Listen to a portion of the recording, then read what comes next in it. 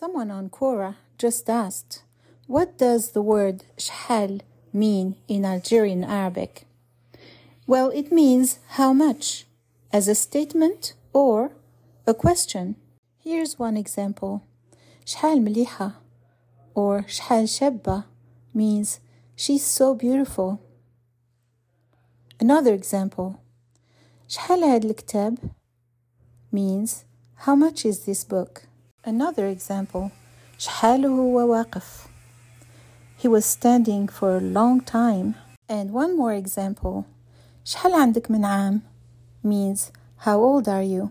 And my guess is that this comes from أي شيء, which is what thing, and then the word حال, which means situation or state.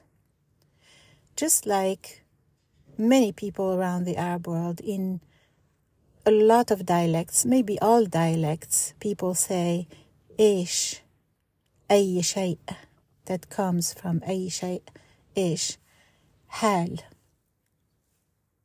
situation or state. So in Algeria, that means what I just said before.